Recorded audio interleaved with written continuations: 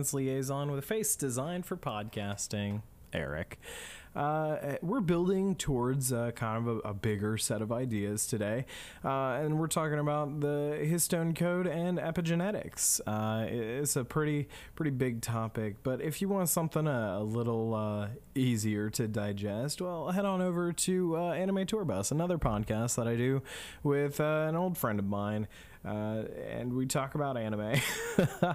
Okay, so let's talk about what exactly the Histone code is.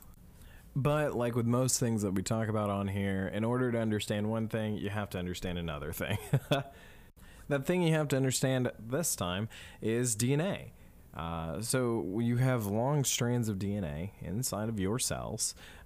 These strands can't just be, spread out. They would take up too much room. In fact, more than the size of the cell. So how do we deal with the fact that DNA is pretty freaking huge? It's pretty sizable. And I mean, strands can be very, very long. Well, what occurs is that we essentially wrap up DNA. We spin it. So you can even do this if you have a piece of string nearby or something that you can spin. So what'll happen if you spin that? You will start to coil that string, and then that coiled structure will then begin to start coiling in on itself, forming a supercoil, as it is called. So this is the exact same thing that happens with DNA. So what happens is that you have DNA, and it's double helix form, and when we start spinning it, start tightening it, what we add in is histones. These little, you can kind of think of them as like tiny rocks to keep it wound around. If you think of if you've ever used those cords, for like mic setups or something like that, the central pieces that you wrap a cord around so that you don't break the cord or over tighten it or things like that, or if you have like a wire or extension cords that you would wrap this piece around. It keeps it organized, it keeps it clean, and then so what happens is that these histones, they come together. And they come in a repeating pattern, that is H3, histone 3, H4, H2A, and H2B. I know what you're thinking, why can't it be cleaner and simple, 1, 2, 3, 4? Well, it's not, because people that make these notations sometimes aren't always thinking about what ends up in the textbook. And then those will come on the other side with a matching H3, H4, H2A, and H2B. So a total of 8 of these in like a double repeated pattern, a kind of opposite pattern. And these will have the DNA wrapped around their bodies. They'll also have this little histone tail, this amino terminal tail or N-terminal tail. And that terminal tail will decide whether or not this thing easily is available for use. It's pretty weird. The best way I can think to describe it is, imagine you have a whole bunch of bags, and each of these bags has a zipper. If you wanted to get into the contents of one of those bags, you would have to unzip the zipper. But what if one of the bags didn't zip very easily, or didn't unzip very easily? That would mean you can't get into the contents of the bag, right?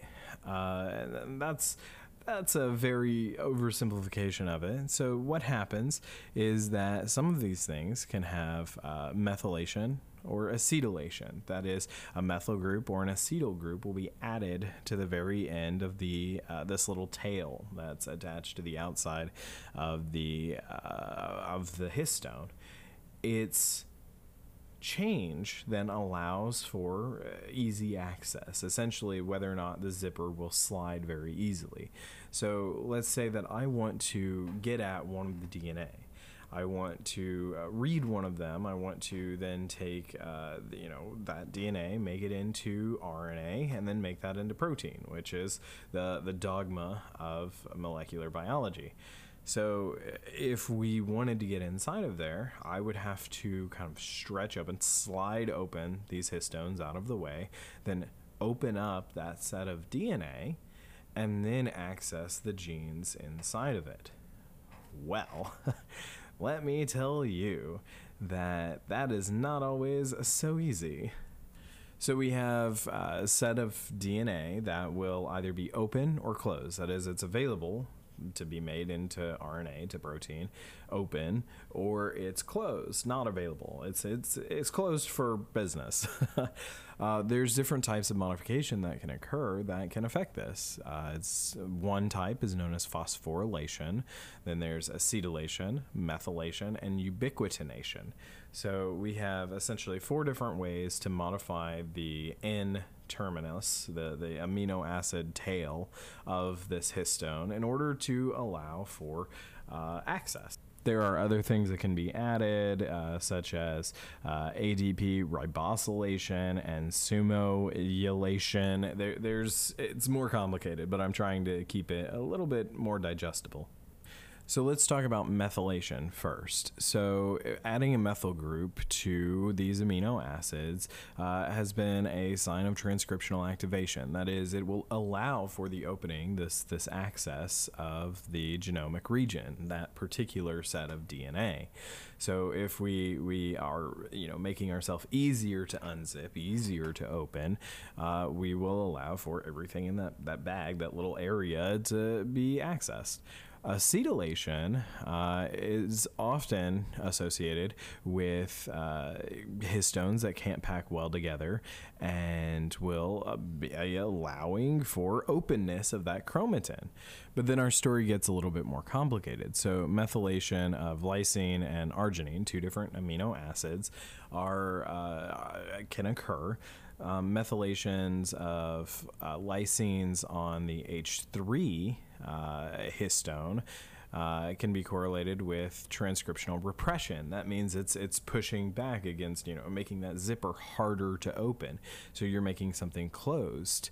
So it depends on whether or not, which histone is being methylated versus which is being not methylated. So 2 methylations, let's say dimethylation in H3K4, so the histone 3 is going to result in repression. But if you have dimethylation in H3K79, well, that's going to result in activation. So we get this weird little chart of a variety of different ones that, depending on the structure and how it's formed, methylation versus acetylation, though acetylation is almost universally activation.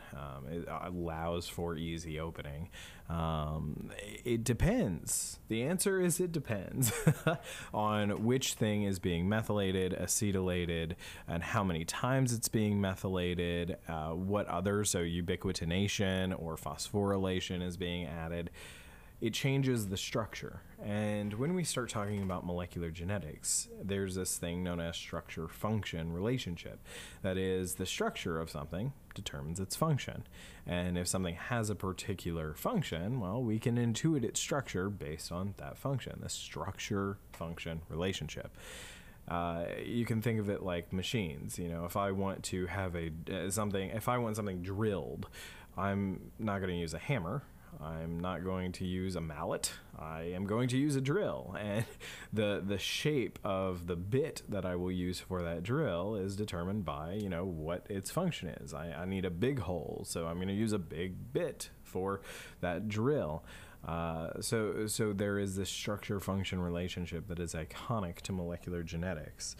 So we have this thing that is occurring, methylation, acetylation, phosphorylation, ubiquitination, things like that are occurring, that are changing the genes and what is allowed to be read or not read. So if someone says, oh, it's my genetics, or, oh, it's just their DNA, Well, it's more complicated than that, because you can have the same DNA as someone else, but if your enzymes can't interact with that DNA, you might as well not have it at all. What's the point? If I have a set of DNA that allows me to be a superhero, it gives me superpowers and all that, but it's hidden behind these repressions, these deactivations of entire regions of your DNA, well, then you don't really have access to those genes. You would have to modify those histones to allow for access to those genes. And there are ways to do that.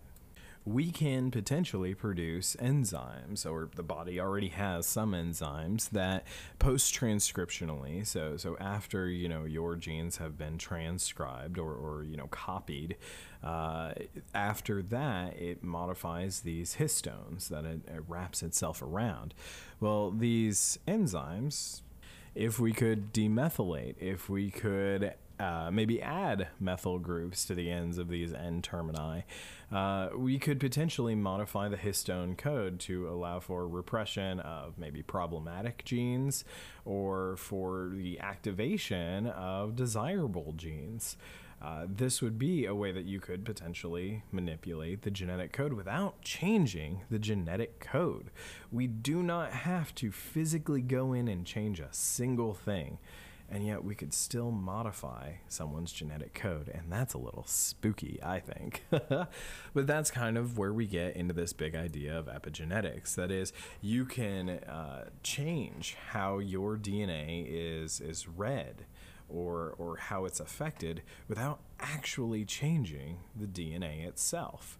And this is a huge area of study, because you are more than just your DNA. I would like to do an entire episode on it at some point, but there's this very common argument that, gender is X, or, someone's sexual preference is this, and, a guy is a guy and a girl is a girl.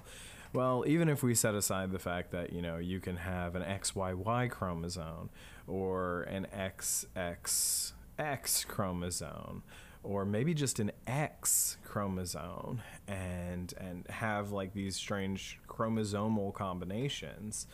These are different real people with real situations. But even if we set all that aside, even if we say, let's look at what is our general wild type, individuals that have XX or XY chromosomes, it can still be even more complicated to talk about things like gender or sexual preference and things like that, because it's not just like XX is a female and she will want to have procreation with an XY male. It's not so simple as individuals would like to make it seem. And one of the things like that that causes that is things like epigenetics, where epigenetics is things that are aside from the DNA that still affect DNA expression, repression, how much of an enzyme you make. You can have the most powerful Y chromosome in the world, but that doesn't mean you're going to be the most powerful male in the world. Like that's silly. That's a childish way of thinking about genetics, and it's not what the science tells us. Instead, you can have things in utero that I will talk about on a different episode that can affect the individual. You can have things outside of that, like your environmental factors. So toxicology that you experience. Many toxicology items accidentally release estrogen into the body.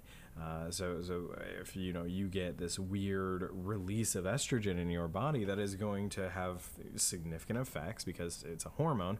It's going to affect your DNA and your expression of that DNA. So it is a large factor that is more than just someone's DNA. And the histone code kind of gets to that, is, okay, here's something separate from the DNA that's just kind of attached to the DNA, but can suppress entire regions of your DNA and allow for other regions to be read very easily. And I think that's pretty neat. But hey, that's enough for me. Thanks for listening. And hey, don't forget your safety glasses.